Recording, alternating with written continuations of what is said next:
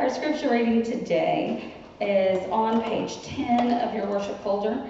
It is Romans 8:18 through 27. I consider that our present sufferings are not worth comparing with the glory that will be revealed in us. For the creation waits in eager expectation for the children of God to be revealed. For the creation was subjected to frustration, not by its own choice, but by the will of the one who subjected it, in hope that the creation itself will be liberated from its bondage to decay and brought into the freedom and glory of the children of God. We know that the whole creation has been groaning as in the pains of childbirth right up into the present time. Not only so, but we ourselves, who have the first fruits of the Spirit, groan inwardly as we wait eagerly for our adoption to sonship, the redemption of our bodies. For in this hope we are saved. But hope that is seen is no hope at all. Who hopes for what they already have? But if we hope for what we do not yet have, we wait for it patiently. In the same way, the Spirit helps us in weakness. We do not know what we ought to pray for, but the Spirit himself intercedes for us through wordless groans. And he who searches our hearts knows the mind of the Spirit, because the Spirit intercedes for God's people in accordance with the will of God. This is the word of the Lord. Thanks be to God.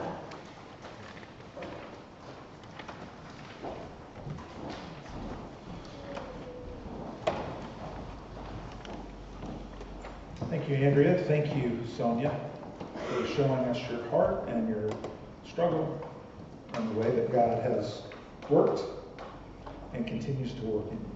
So thank you. We are in the middle of Advent. We are in the middle of looking at what does it mean for us to walk in the path of Christ, knowing that he has come and made everything complete, everything that needs to be done for our salvation, all of life being brought back to the way it was supposed to be has been completed, yet it is not yet. We are waiting for that to arrive. And last week we talked about peace and how we live in peace, knowing that Christ has completed it. And in that peace, then we can bring peace to others. Today we are looking at hope and what that means for us. In this passage, it's amazing that we have been given by God two great things to help us walk in this in-between. To walk in this now, not yet of our hope. The first one is creation itself. And the second one is God's Holy Spirit that reigns within us. And so we'll be digging deep into what that means for us today as we walk in the now and not yet. You know, we're pretty lucky in Australia. I don't know if you know that, but we actually have one of the 7 natural wonders of the world. It's the Great Barrier Reef. There are 7, sometimes 8. New Zealand likes to try and fit them in as the 8th one. New Zealand, the whole country, is the 8th great wonder of the world. I've been there. It's beautiful. But I don't know that it's a great wonder of the world. The Aurora Borealis is one. The harbor at Rio de Janeiro is one. The Great Barrier Reef is one. The Mount Everest is one. Now, as I was researching Mount Everest, I don't know that that is a great wonder. There are like 200 and something dead bodies on it. Like if you're walking on a path to get someplace and you pass a lot of dead bodies, maybe turn around. Victoria Falls is another one. And then the last one is a volcano that is in Mexico that I'm going to dare to pronounce it. Paratutin. Something like that. Google didn't help me out much on that. But another one is the Grand Canyon. So I'm lucky that I have lived in 2 countries that have a wonder of the world. I've not been to the Great Barrier Reef now, but I have been to the Grand Canyon several times. I've experienced the Grand Canyon with my family. I've experienced the Grand Canyon as a boy. I experienced the Grand Canyon with my dad as we pulled up, and there are these bars that keep you from the edge that my dad said, but look, there's that place over there. And he jumped over those bars and ran out to the edge so we could see closer. And of course, being an obedient child, I jumped right over as well. And it was amazing and gorgeous, and a scene you're not supposed to see. Just this last summer in the States, winter here, we were back in the States, and we passed by just the tip of the Grand Canyon, just a little edge of it. And as you look down and you see the magnificence and the glory, the unbelievable beauty of it. And I think all of us have experienced that in some place in the world.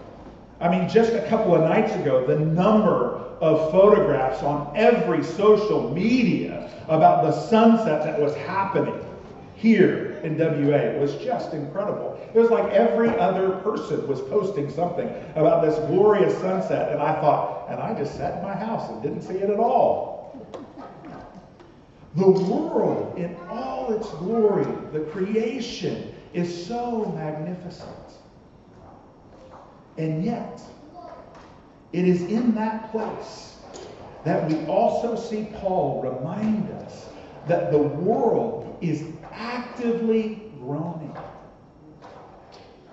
That in all the beauty that we see, the world is actively longing and anticipating for something more. And if we're honest, after the sun sets and it's dark outside, or after the bus, which I once was on at the Grand Canyon, that had a fog storm come in, and it made us, they just didn't know how close to the edge we were, so we stopped, cold, waiting. And you drive away. Yeah, it was beautiful. But then the real world, right, hits. Then the things that are going on in your life begin to creep in. Then those sorrows that you've been dealing with are actively preying at your mind and your hearts.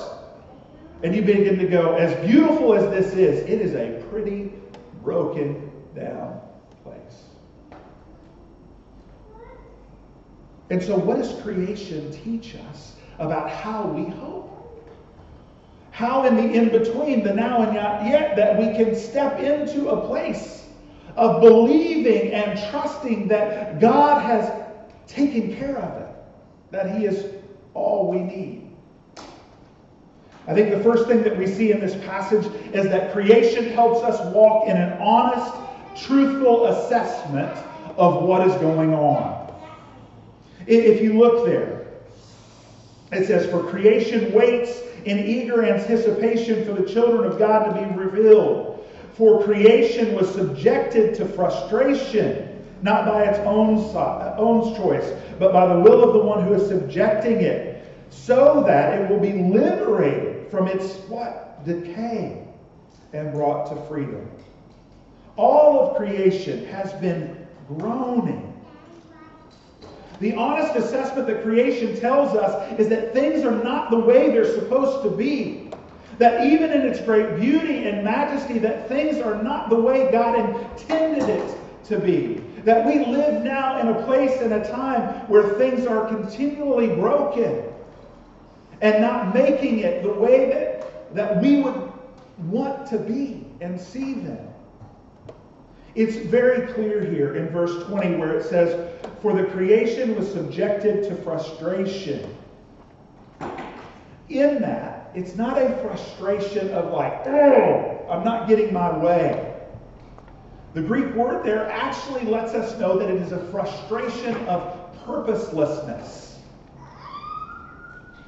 That it's a frustration of knowing I'm not what I'm supposed to be. Creation knows that when it was made, when God spoke it into existence, that it was meant to be about His glory and about a place for His creation to thrive and flourish within His steadfast love. And so since the fall, since Adam and Eve broke the covenant with God, and said, "You're not enough for us." The earth has been groaning and waiting and giving us an honest assessment, saying we're not who we're supposed to be. And so as we want to walk in hope, if we want to walk in that place of now and not yet, we must look at our own selves in honest reflection and assessment and say, my life is not what it's supposed to be. That God created me for something more than this. That the struggles and the sins and the hurts and the despair, that they are part of the brokenness of this world. And so, in fact, it tells us that we groan as well, following the example of creation. That we ourselves, as we're going to walk in hope, is we groan. And so we have an honest assessment. The second one, and I'm so glad that Sonia quoted Dark Clouds, Deep Mercy. I just recommend that book. And if you remember a few years ago, we did a whole series on laments. Not to say I'm great at that, but it's a good series. You can go back and listen to that on our podcast. The second thing that we see the earth, the creation doing, is it laments. It grieves. It groans. And we too should groan. After we've taken an honest assessment, we should come to a place where the language that God has given us to deal with the truth of the world around us is to lament, is to cry out as the psalmist did and say, how long will it be this way? That our very spirits connected with the Holy Spirit can say, we know there is something else, and so we cry out for that. We cannot move to hope unless we're willing to admit what's broken and willing to cry over it. If we do, it will be a false hope that will be sidetracked by another tragedy that enters our life, to another broken relationship that comes in, to a false hope that when we don't reach that, when we don't get the thing that we think will make us all right, we are broken again. But by admitting the brokenness of the world in our own hearts and grieving it prepares the way for God to bring hope.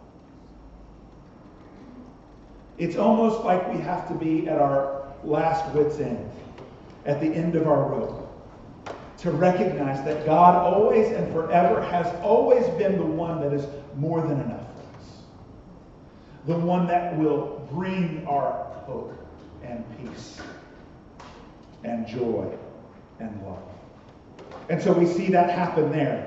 So we have an honest assessment of ourselves. We lament and we grieve over those things that are broken in our lives and the lives of those around us. And then we move with expectant waiting.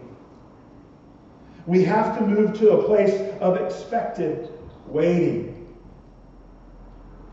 If you'll notice when he talks about creation, it says in verse 19, for the creation waits in eager expectation.